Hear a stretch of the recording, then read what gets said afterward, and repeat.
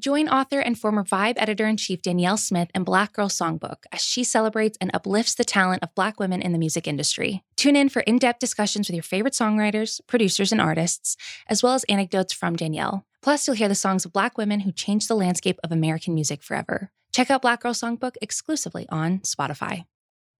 This episode is brought to you by Anytime Fitness. We're not all professional athletes, but we all have health goals. That's why Anytime Fitness gives you access to personalized plans and support from a coach. Plus, you can track your training, nutrition, and recovery progress with the Anytime Fitness app, just like the pros.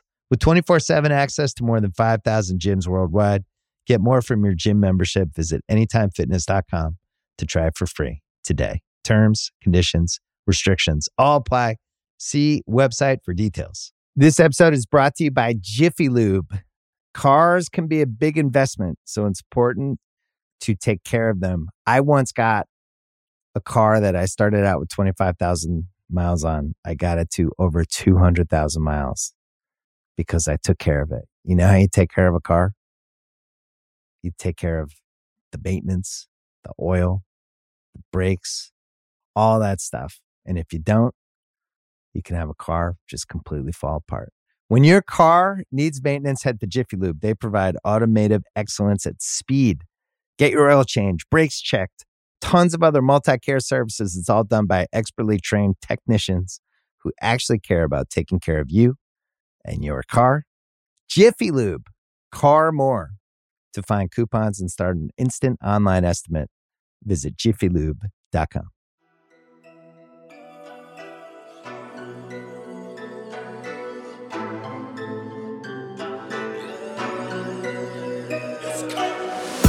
Listeners, welcome. This is Sound Only. I'm Justin Charity. And I'm Micah Peter. We're your Sound Only co-hosts, here to record our deepest, darkest thoughts about Coming to America. The second one. The sequel to Coming to The remix. America. You get what they did? Coming number 2, America. Yeah. Instead of T.O. You see how clever that is, because it's introducing like a new generation to the movie and also fostering the sense of familiarity and warmth, but also it basically is doing the same thing and also imparting the lesson that the newer generation in some way always pays for, you know, the sins of their forebears, the sins, the mistakes, wow. Do some more film criticism. No, you're on a roll. No, I'm seriously, actually, keep going. What else? Know, what else you got? Cinematography. Where you at? You know, I was already running on fumes at the end of that. You know what? Listeners, email us as always at soundonlypod@gmail.com. I know we're talking about Coming to America this week. I just want to make a side note.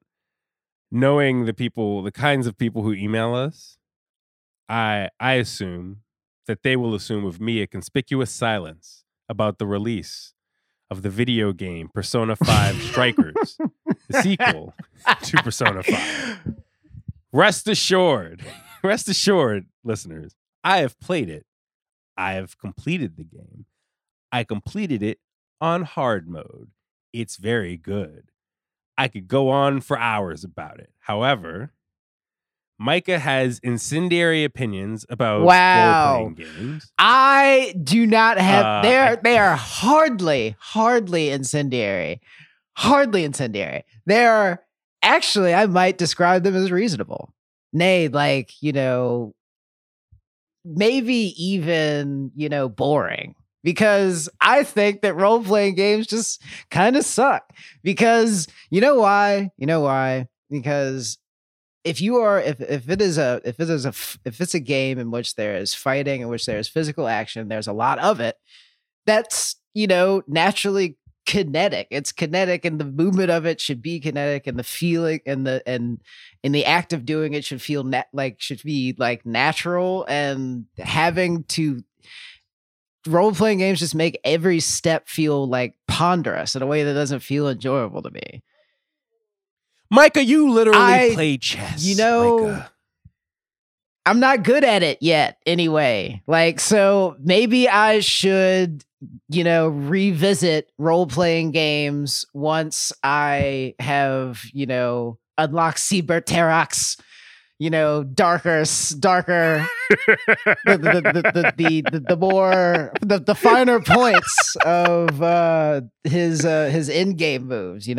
It's actually, you know what? It's the middle of the game where most of it unfolds that I have to begin to appreciate.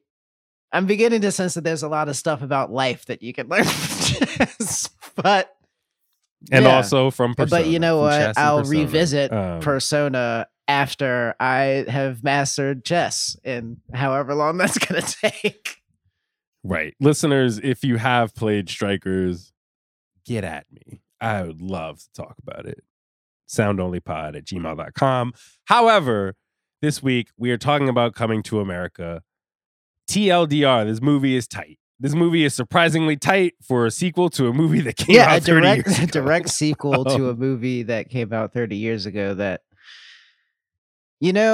succeeded because it came out on the right platform at the right time. It's unfortunate what happened to Blade Runner 2049. I watched that again recently too, and there was just kind of the sense that it was going to be bigger than it was, but it was it's a cult movie in the first place. But anyway, this Coming to America was a very enjoyable movie.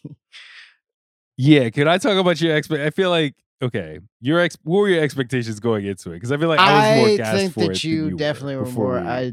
we- It was just kind of oh, cool.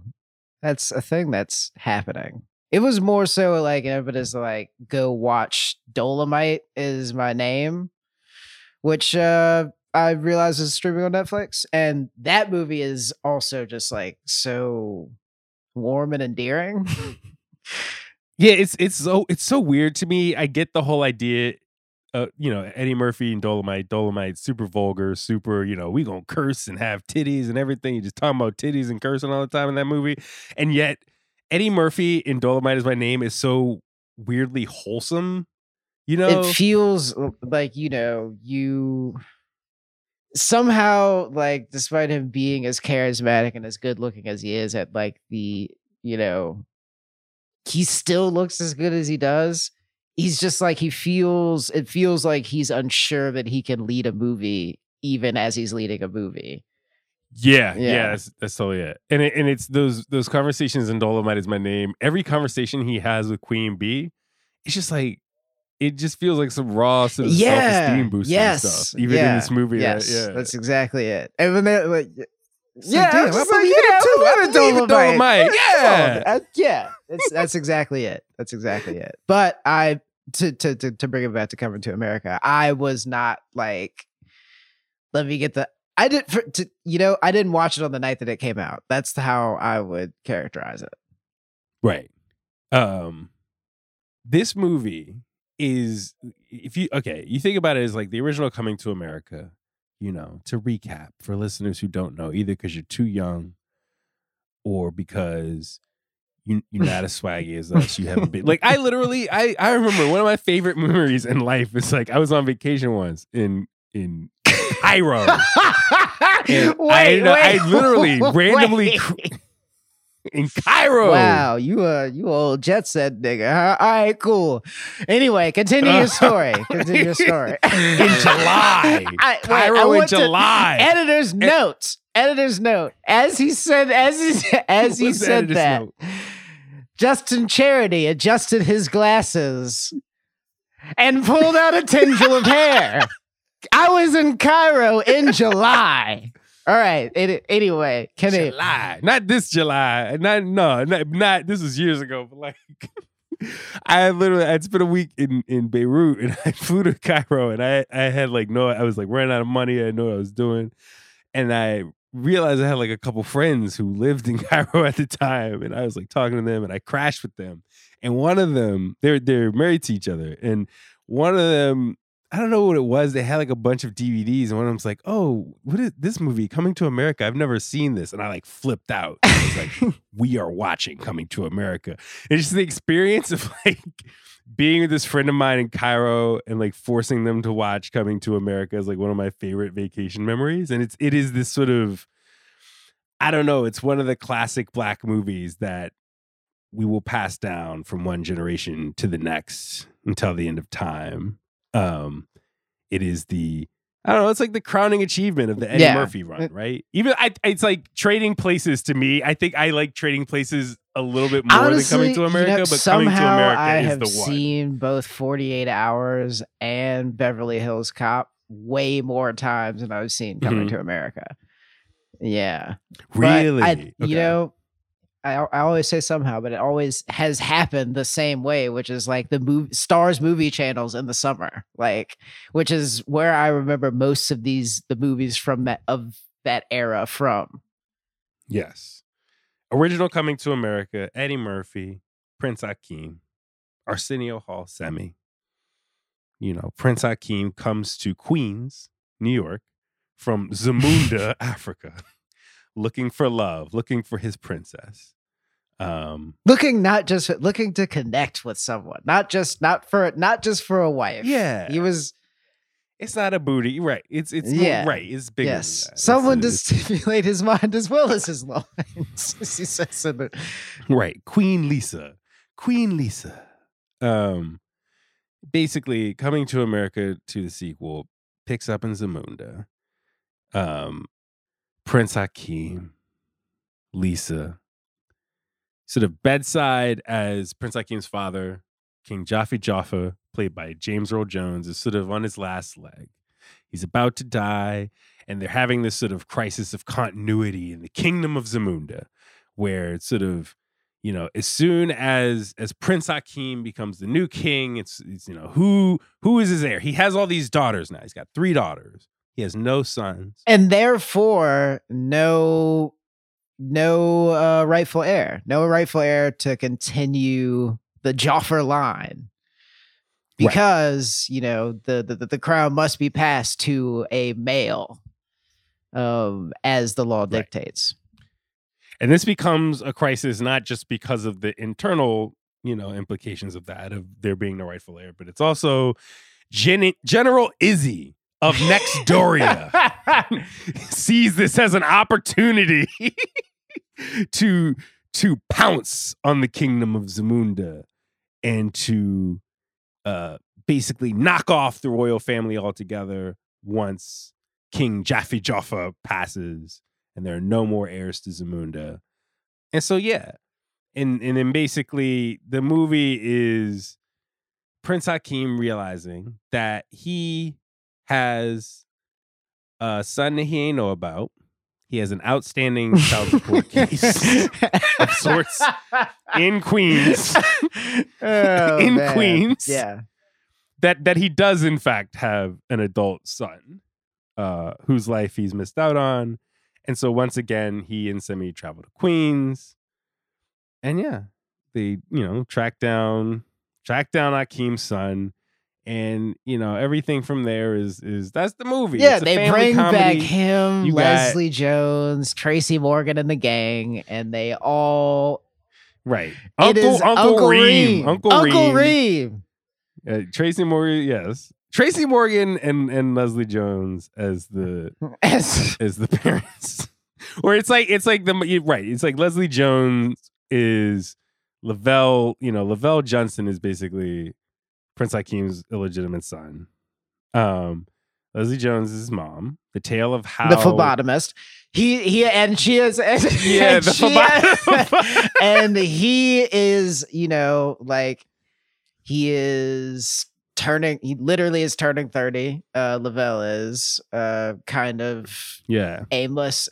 Yeah, grown, aimless in his life, looking to kind of steady himself and be done with the struggle that is his 20s, and kind of steps unsurely into the next thing. But I mean, like, there's a lot of money involved, so why not? Let's go back to Africa. Let's go to Zamunda. Let's go back to Africa. And it's, it's a bunch of hijinks. We don't have to. You know what? We're not gonna go beat for beat because I actually want to talk about our feelings. Yeah, watch Coming to America. Yeah, I don't really know why we've done so much talking about the plot because it's not that important. There's some tear jerky, some unexpectedly moving stuff. I will admit, but you're really in it for. I don't know. Maybe Wesley Snipes. Wesley Snipes is. That's what I was gonna say, right? Because both this and Dolomite. Yo, yeah, and Dolomite, he's very so good at Dolomite. But that's the thing, right? I think Coming to America, too, especially because I watched them out of order. I watched Coming to America. I watched this sequel, and then I went back and watched Dolomite Is My Name, right? And I think when you and I were talking before, like right when the Coming to America sequel dropped, I think we both had this sense of, okay, we're going into another one of the late career Eddie Murphy movies, right? And, I think an important thing about the original Coming to America, I think even more than the sort of big earlier Eddie Murphy movies, is that Coming to America feels like an ensemble thing. It feels like a thing that is just, it's both Eddie Murphy at his biggest, and yet it's bigger than Eddie Murphy, And this is the compilation album stage of his of his comedic theatrical run, I guess. It's just we're getting every single movie. I'm getting everybody I'm getting the entire family together. Yeah. Yeah, and I think that's the quality that I forgot, and I would have been more ready for if I had watched Dolomite Is My Name first, right? Because in Coming to America, the sequel, you get 10 minutes into it, and you're like, oh, right, there are a lot of people who are sort of standing with Eddie Murphy and carrying this movie, and so all of your fears about it being, oh man, this is a sort of 30 years too late sequel to a movie that is sort of. You can't really compare to the original Coming to America. And then you have James Earl Jones snapping 10 minutes in the movie. You're like, oh shit, this cast can do this. It's not just about, oh, what are Eddie Murphy's comedic capacity at this stage in his life? It's, oh, right, every funny black person, but then also Colin Jost is in this movie. And they might pull this another off. desk. And the thing is that, yes. What I was going to say was that, I guess you're kind of expecting the Jimmy Got Soul moment from Dreamgirls where he pulls his pants down on the stage.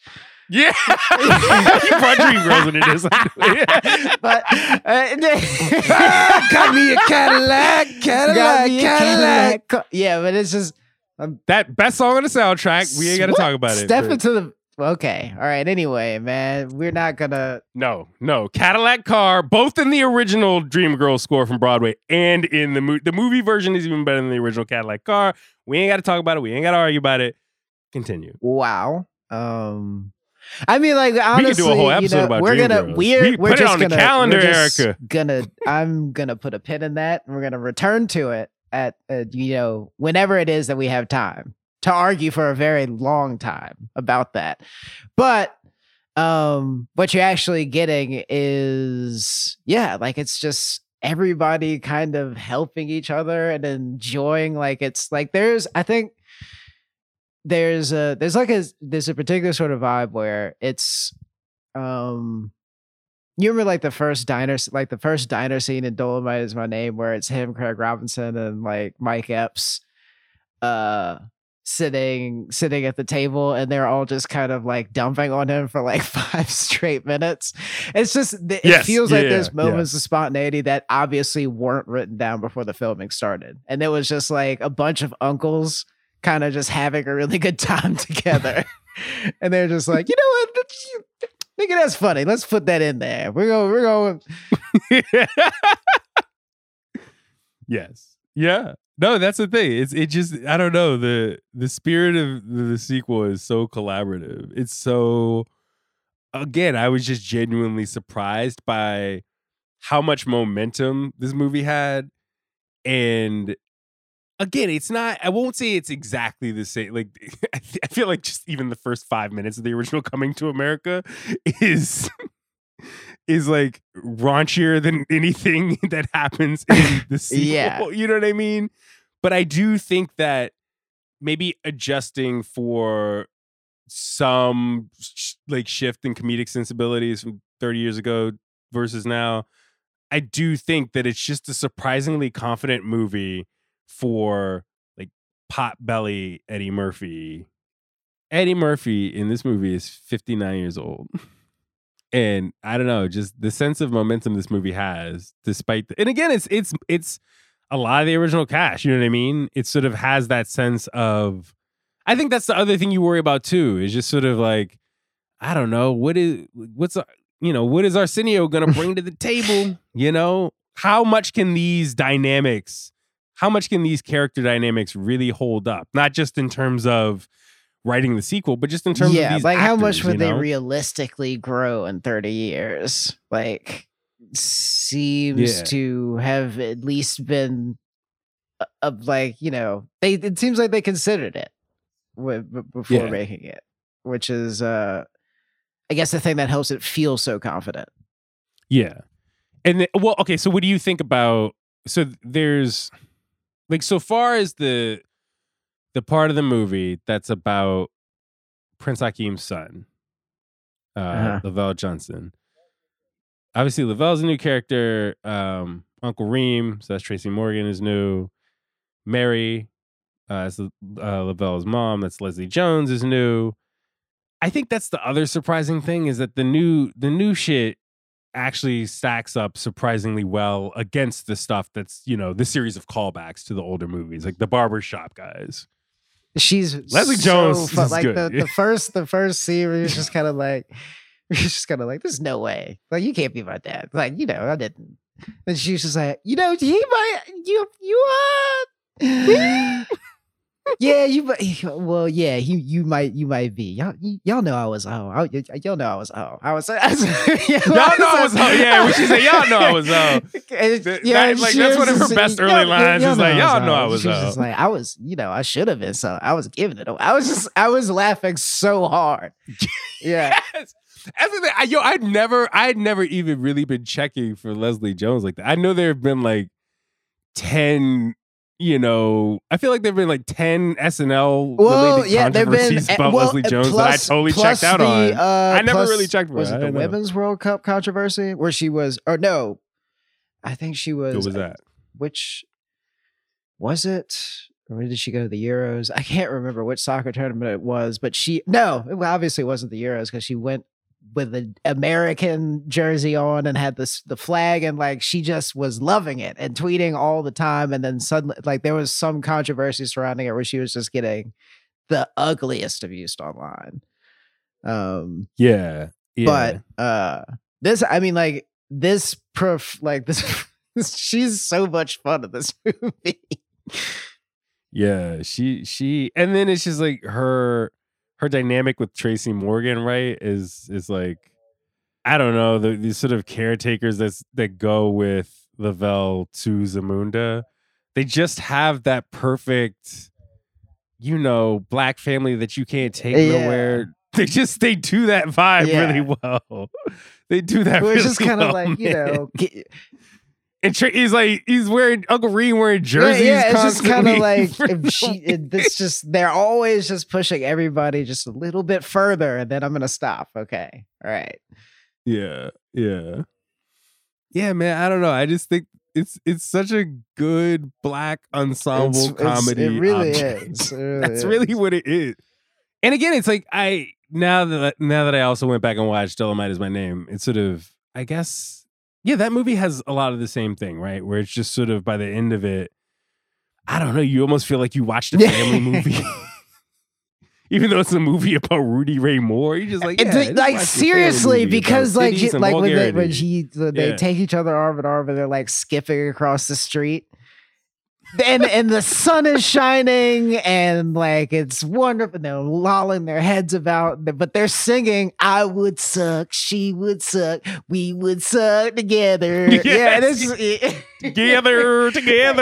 It's honestly, yes, it does feel like you watched a family movie, despite there having been like a 15-minute sequence when they were filming like a surrealist sex scene. Yes, correct. Oh God, It's so good. so good. Especially like in the entire like the entire lead up to that, like how he needs to be talked up to being like, hey, you're still like, you had sex before. You could do it on camera for, like, but that's, I mean, like, obviously that's the crux of the argument, but it's, more flowery and loving language than that. Well, I will note, I'll note that like we're both talking at this point about the Coming to America sequel as well as Dolomite Is My Name, which are obviously the two most recent Eddie Murphy movies, and I understand why, because in a lot of ways, they really feel similar, right? They're similar both, like I said, in that sort of ensemble feeling, but they're also similar in the sense of they're just really surprisingly, disarmingly good late career Eddie Murphy movies. And so, you know what? Yeah, maybe we should just talk about Eddie Murphy in general. Like, let's just talk about Eddie Murphy movies, the thing that makes Eddie Murphy movies, apart from just the guy himself. Like, what makes Eddie Murphy Eddie Murphy? Why does he still have it? And what is it? Let's talk about that. This episode is brought to you by Anytime Fitness. We're not all professional athletes, but we all have health goals. That's why Anytime Fitness gives you access to personalized plans and support from a coach. Plus, you can track your training, nutrition, and recovery progress with the Anytime Fitness app, just like the pros. With 24/7 access to more than 5,000 gyms worldwide, get more from your gym membership. Visit anytimefitness.com to try it for free today. Terms, conditions, restrictions all apply. See website for details. This episode is brought to you by Jiffy Lube.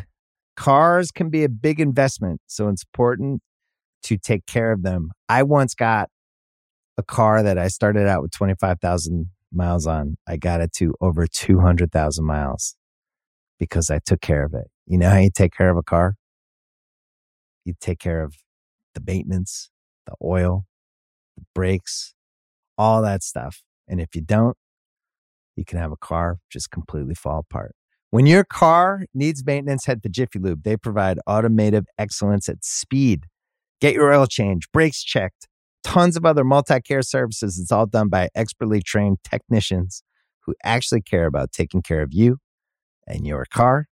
Jiffy Lube, car more. To find coupons and start an instant online estimate, visit jiffylube.com. This episode is brought to you by Cars.com. When you add your car to your garage on Cars.com, you'll unlock access to real-time insights into how much your car is worth. Plus, view its historical and projected value to decide when to sell. So when the time is right, you can secure an instant offer from a local dealership or sell it yourself on Cars.com. Start tracking your car's value with your garage on Cars.com. So, Charity, like, it's kind of difficult to go. We can't go through Eddie Murphy's film career beat by beat together because I don't really remember his movies that way. Just like, I remember the high notes, but it's more so like a stream of movies that just kind of pass on certain network channels on TV throughout your childhood. Yeah, this might be a generational thing with us too, because I think of the two people I think of like this, right, are Spike and Eddie Murphy, where it's just like there's a sense in which you just have absorbed these movies for your entire life, and you've watched them, and you've watched them multiple times, and yet they almost blend together into a singularity, the Eddie Murphy singularity, the Spike Lee singularity, Eddie Murphy singularity. You know what I mean? Yes, and that's impressive too, because I actually think the Eddie Murphy film career phases, like each phase is so different. And I think about his movies more like that. I think about the different phases of his career more than I think about like, I think about the Golden Child in a Right. vacuum, right? I more so think about like the period of Eddie Murphy's stardom when he made the Golden Child. Yeah, I don't know what it is. I don't know what it is about Eddie Murphy. It's sort of, I guess the first phase of his career is just hot Eddie Murphy, right? Well, I 'Cause to mean, me, yeah, it's it's just kind of like you got them cheekbones See, and you got them leather exactly, jackets. It's the raw, like Eddie Murphy, red patent leather, homophobic. I can say anything I want and get away with it because you'll forgive me because look at my face era of his career. Is like in the 80s. Yeah, that's hot Eddie Murphy is, yes. Yeah, and he's like, so you're just sort of struck by how young he looks. Like from like 48 Hours through Boomerang, really. It's just like, oh, this guy, this is the hottest black shit. This dude is super young for how big he is. I don't know. And like that's the part of Eddie Murphy's career, I think, more than anything else that feels like the singularity, right? Where you're just like, this guy had a streak. This dude was on. And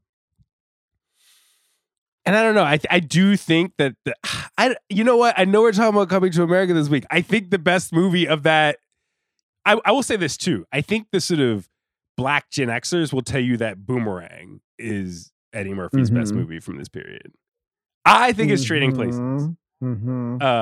Aykroyd, Murphy, I think it's Trading Places. That movie just has like, we've also talked before, I think in one of the earlier episodes of our podcast together about race comedy. And I think I really just like the race comedy of Trading Places. I think like the Eddie Murphy movies that I'm most familiar with are Beverly Hills Cop and 48 Hours. Like, yeah. And like I was saying, like it's just the Eddie Murphy opposite, like Cantankerous old white dude is kind of like is kind of what I said about what I understood about him from that era of movies until like maybe after college when I was like revisiting all those movies, like when he was like Harlem Nights.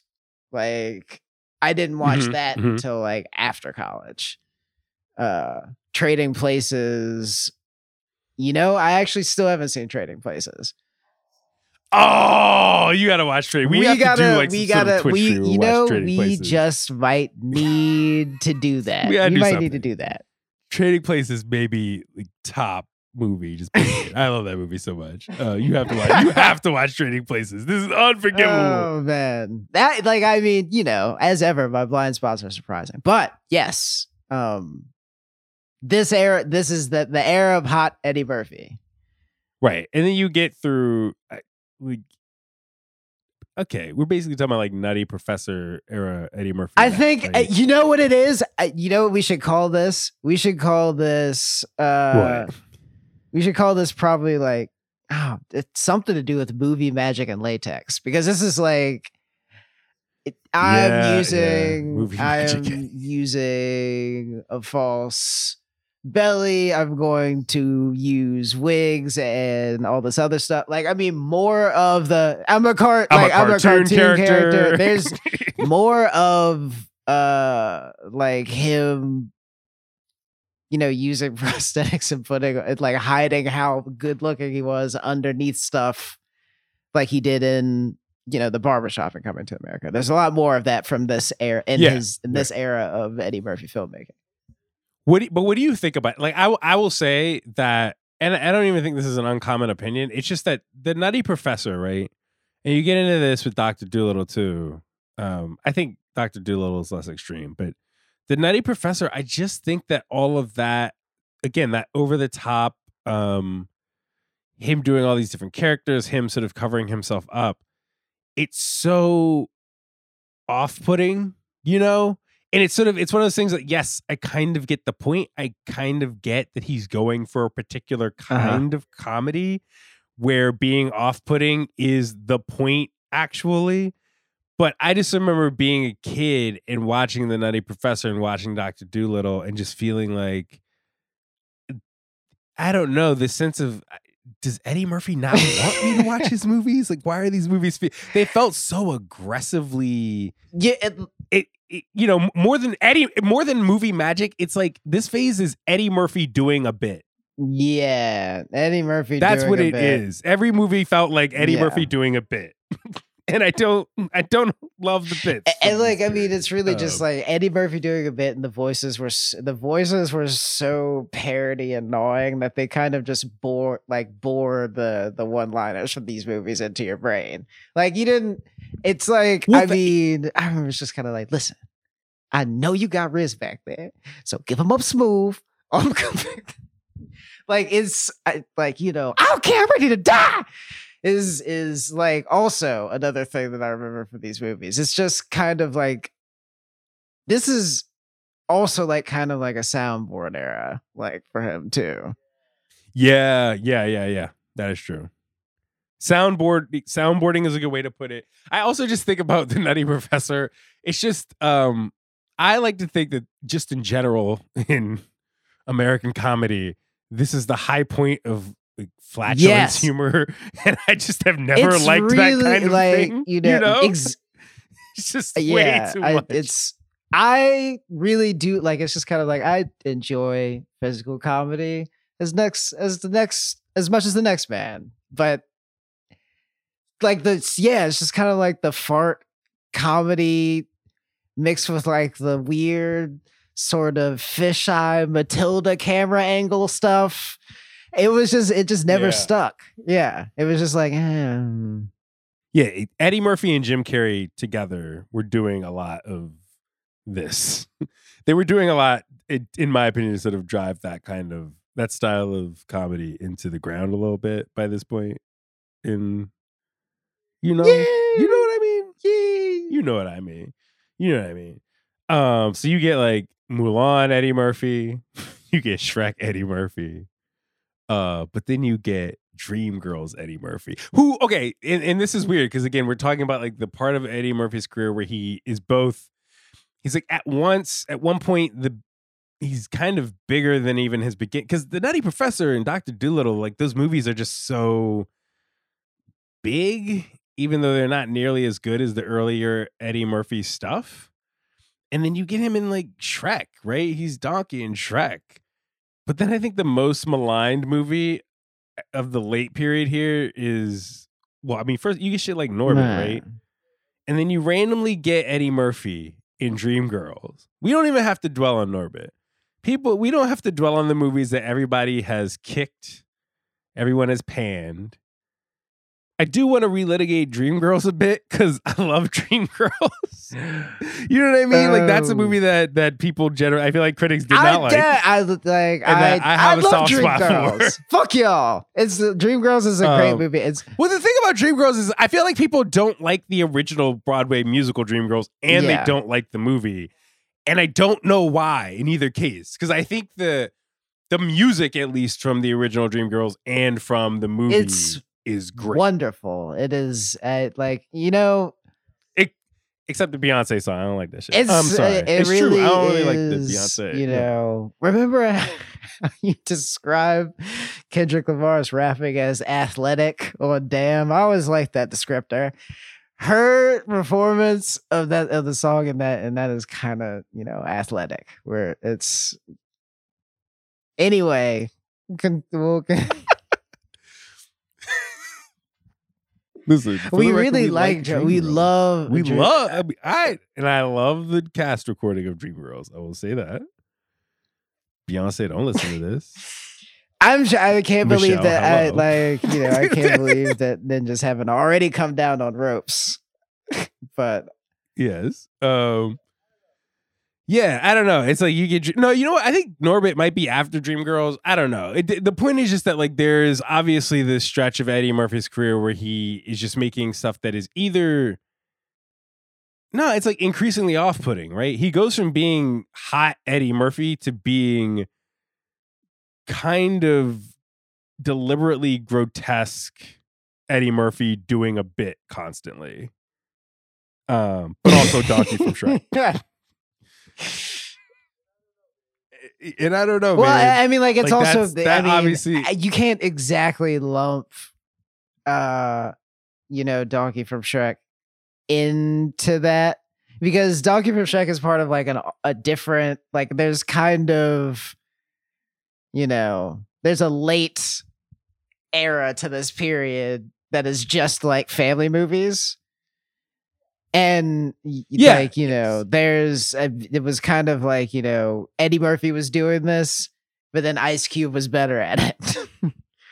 Yeah, that is a good point. Because you're right. It's sort of Ice Cube kind of boxed out at the same time. Ice Cube boxed out Eddie Murphy, but also Martin Lawrence. You're right. Because Martin Lawrence did Black Knight. Remember Martin Lawrence I remember I saw Black Knight in theater. Worst movie I've ever seen in my fucking life. Black Knight starring Martin Lawrence. It was a pretty bad movie.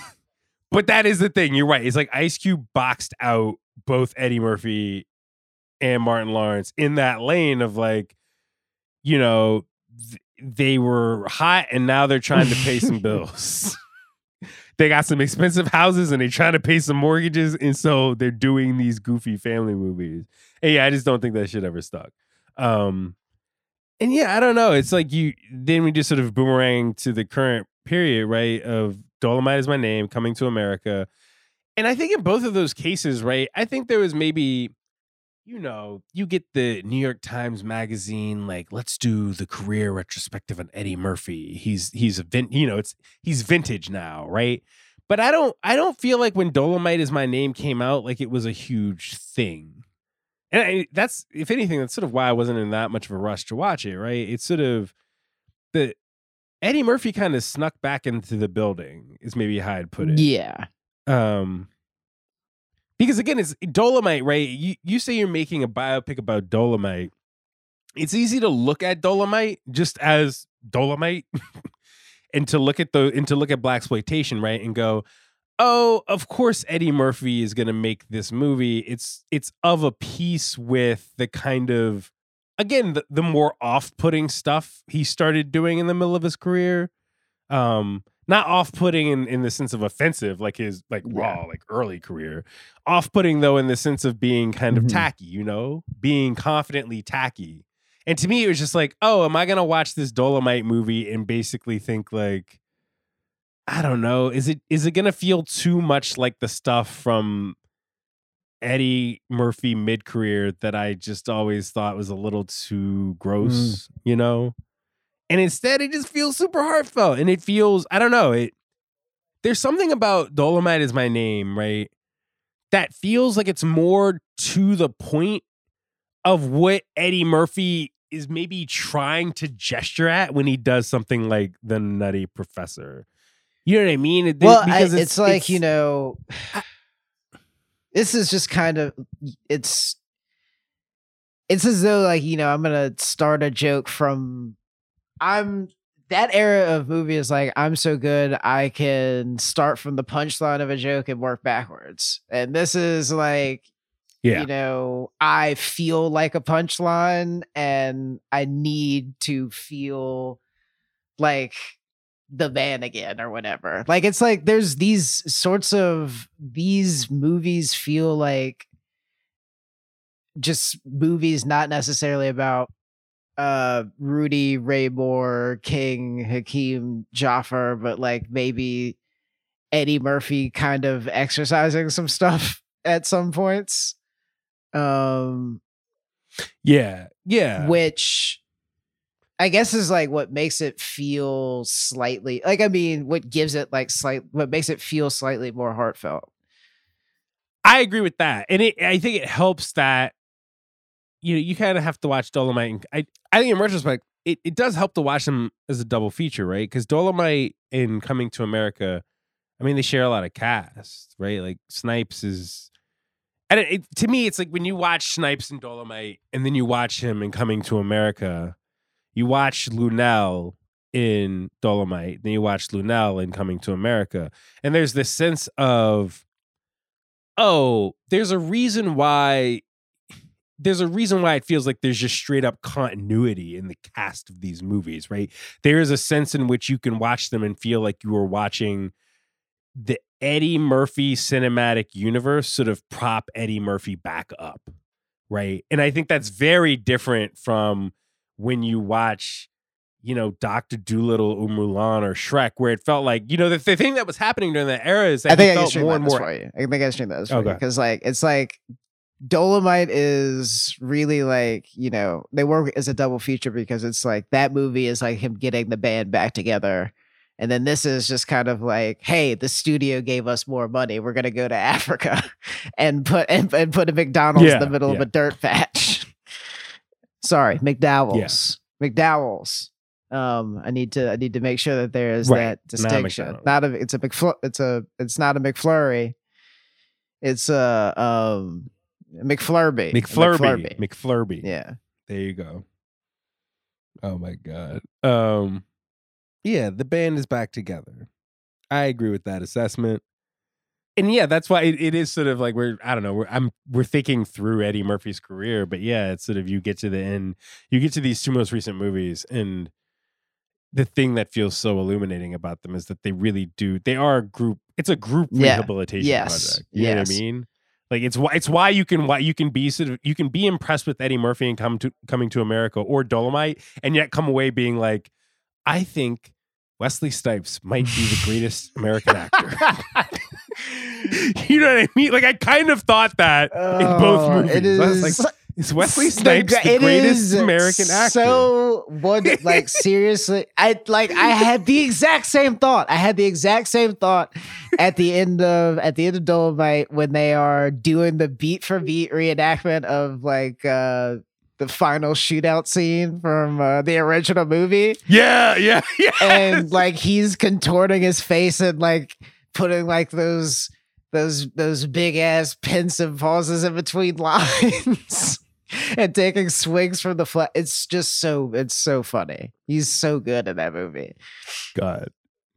Yes. He's playing totally different characters in those two movies, and yet both of them are just so on point. But especially in Dolomite. I don't know. Now we talk about Wesley Snipes instead. We should talk about, because I think one of the important things about Coming to America, the sequel, is the cameos. Like I really think that the cameos in that movie really lend a lot of momentum, like comedic momentum to that movie. Yes, they absolutely do. Maybe we could go out talking about those. Micah, I'll say the style of cameos in this movie is it's a lost art style of cameos. There is a cameo. There is a genuinely delightful, surprising cameo, celebrity cameo in this movie, like once every 7 minutes. Which feels like a very 80s, 90s thing. It feels like a very 90s black comedy thing. Am I bugging? No. It definitely is a 90s black comedy sort of rapid fire, sort of thing. Like immediately after we've advanced the story, like, 2 spaces, we are going to introduce Morgan Freeman. No, actually, you know what it is that like the funeral for King Jaffe Joffer, James Earl Jones, like is the inverse of the bar scene from the first movie. Because I mean, like, plus Gladys Knight and Morgan Freeman, because like Salt and Pepper are there doing Push It. Wait a minute, who else is in the ensemble? Like that does like that weirdly ecstatic version of Midnight Train. Short, yes. Yeah. Take us instead. But yeah, I mean, like it definitely is it feels like of a time period, like the way that these characters are introduced. Yeah, and it feels like that more than anything else maybe is why the momentum of the Coming to America sequel feels like it picks up so immediately on how the original movie worked. It's so, I think the cameos really do give it that sense of, I don't know, it's just it's a dated swag. It's that really is what it is, right? Like it's a je ne sais quoi, you know? It's not just about, because think about it. Otherwise, you're looking at old man Eddie Murphy. You know, it's not the same. It's a Kangol hat and a Visco shirt, but it looks good, you know? Yeah. It's yeah, it works. I will say the fondness I have for this sequel, the fondness that I have for the original Coming to America, it feels kind of diametrically, and I've never even actually looked up the word diametric. You're trying to you're literally trying to emphasize the draw contrast, the finer clerical points of your sentiment. Of the dissimilarities in the thematic resonance of the Coming to America sequel and the forthcoming Space Jam, the second sequel, one. You know, Space Jam 2. Well, because people are talking about that for, like, frankly, weird reasons about Lola Bunny not being hot, and I don't know what's going on with y'all. Please don't keep me. I don't want to know what's going on with the furries. And I think that you need to be honest with yourself. No. Do you want to explain it? No. I want to ask you be honest with yourself. What your reaction to No. You sound like the damn Wheel of Fortune when you first watched Space Jam. And I mean, like, it is a weird thing that they did with the Lola Bunny character. Yes.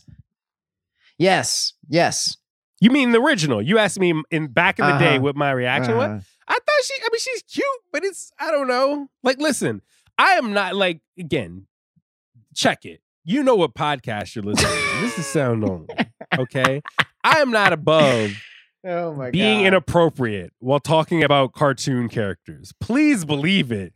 But Lola Bunny, maybe I was just whatever. To summarize exactly what it was that happened is that, like, you know, they made Lola Bunny regular. I hate you, man. They made her regular. Oh, you are disgusting. You are weeb trash. No. I like it is. I am not saying that it is not like that it wasn't a weird react, but it was a weird thing to animate it that way. Like to put it in a children's movie. It was, yeah. I agree with you. The idea that naturally somebody might develop opinions on it, but the thing is that, like, what I will say is that I do not have such strong opinions about it that I would put them on the internet. Yeah, but since you brought it up, but I will say to your original point is fine. That, like, it is weird that the people who made Space Jam made a point of bringing the Who Framed Roger Rabbit, Jessica Rabbit energy to Space Jam. That was a weird Jam. That was a weird to a children's movie. Yeah, that was a strange choice. However, the main thing I think about with something like Space Jam is, like, that's another movie that kind of has to do the same thing that A Coming to America 2 does, right? Where, one, you're compensating for a massive passage of time from when the original thing happened. Although in this case, you're talking about a kid's movie and the premise is just a lot looser and sillier than something like Coming to America. But two, you know, a lot of the magic of the original Space Jam it's not just, you know, Michael Jordan and Bugs Bunny, right? There's more of this sort of teamwork ensemble, like, oh yeah, like Muggsy Bogues in this movie, like what? You know, like the bathroom scene, like the random Keith Van Horn. Yeah, there's so many random people in this movie. And that's the kind of thing that the Coming to America sequel nails, where you're just like, oh, those magic moments of the little cameos, the little moments that make the movie in its roundabout way feel bigger than just, oh, Michael Jordan is the star of this movie. You know? Yeah. I just don't have the same kind of confidence in LeBron James and Space Jam 2 that, you know, he's no Eddie Murphy. LeBron James. He's no Eddie Murphy.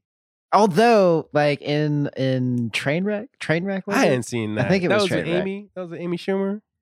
Yes, but he was like opposite Bill Hader. So I mean, like, how can you not kind of like succeed there? But like LeBron James, I'm gonna I'm gonna say that, like, I'm gonna say that Chris Paul couldn't do this movie. And you don't know what that I do. means, I mean, I know but, Chris Paul. Like, come on. Okay. I feel you.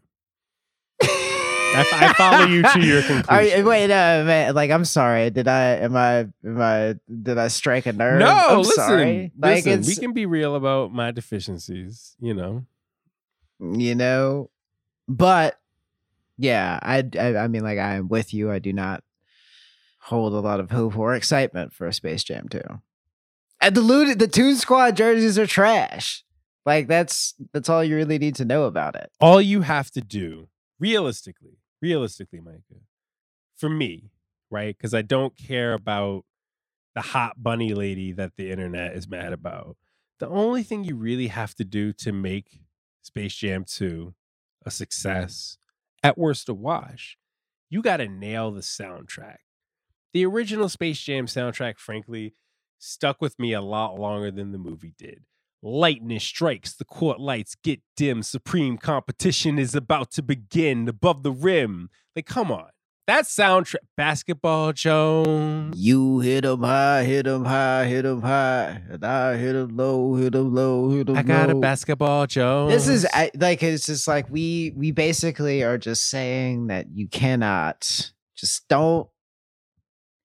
They're gonna make all the thing is they're gonna do the Judas and the Black Messiah soundtrack strategy of Yachty, we sound A$AP Rocky. old as hell, but like but I mean, like, really, it is like, don't make it Industry like Plant soundtrack.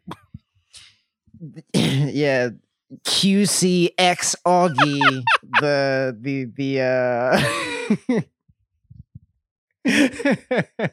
the album plus Playboy Cardi. Like, it's just like, there's gonna it needs to be like a little bit weirder than that.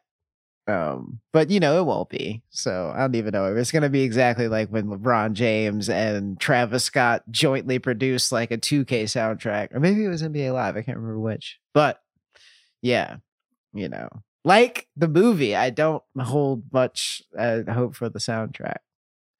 The soundtracks and the cameos, that's really all you need if Coming to America taught us. I think that's all we got this week. Listeners, you can email us at soundonlypod@gmail.com. Tell your friends about the pod. Tell your friends to email us. You can email me about Persona 5 Strikers, like I said at the top. I think it's a great game. I did not expect to like the shift in combat style as much as I did, but I think they preserve some stuff about the sort of, the Atlas game fundamentals. Micah, what do you want people to email you about this week? Can... email us both about Eddie Murphy. Email us both about Eddie Murphy. Email me about the Samurai Jack video game, which is on sale on PSN Network. You can alternately email me about the return of Megalobox. Yes, this is weeb culture hardcore, but weeb. It's just the vibe currently, right? So yeah. I know you ain't talking about this Persona 5 No, the you Apex, don't like whatever the sequel was. That is the problem. Like, the games do get released and then they have spin-off games. So you playing like Persona 4 Dancing All Night Atlas Edition, Golden, Silver, Platinum, Double Rock on the side of the road. That, I mean, like, it's literally like, okay. I mean, those Japan originated role-playing games are basically titled like Southern Baptist churches. Am I wilding, or is that not okay? All right. I'm just wanted to make sure I wasn't totally off base with that. No, so it is gonna. All right, cool. I'm Justin Charity. And unfortunately, I am still Micah Peters. And we have a lot to talk about via email. Email us. We'll see y'all next week.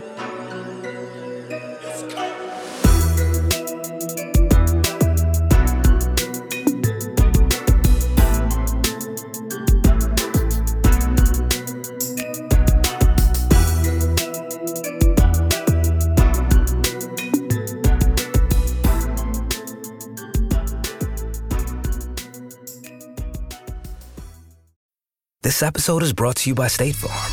You might say all kinds of stuff when things go wrong, but these are the words you really need to remember. Like a good neighbor, State Farm is there.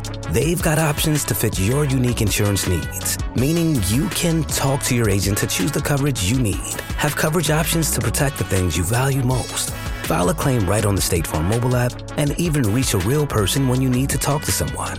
Like a good neighbor, State Farm is there.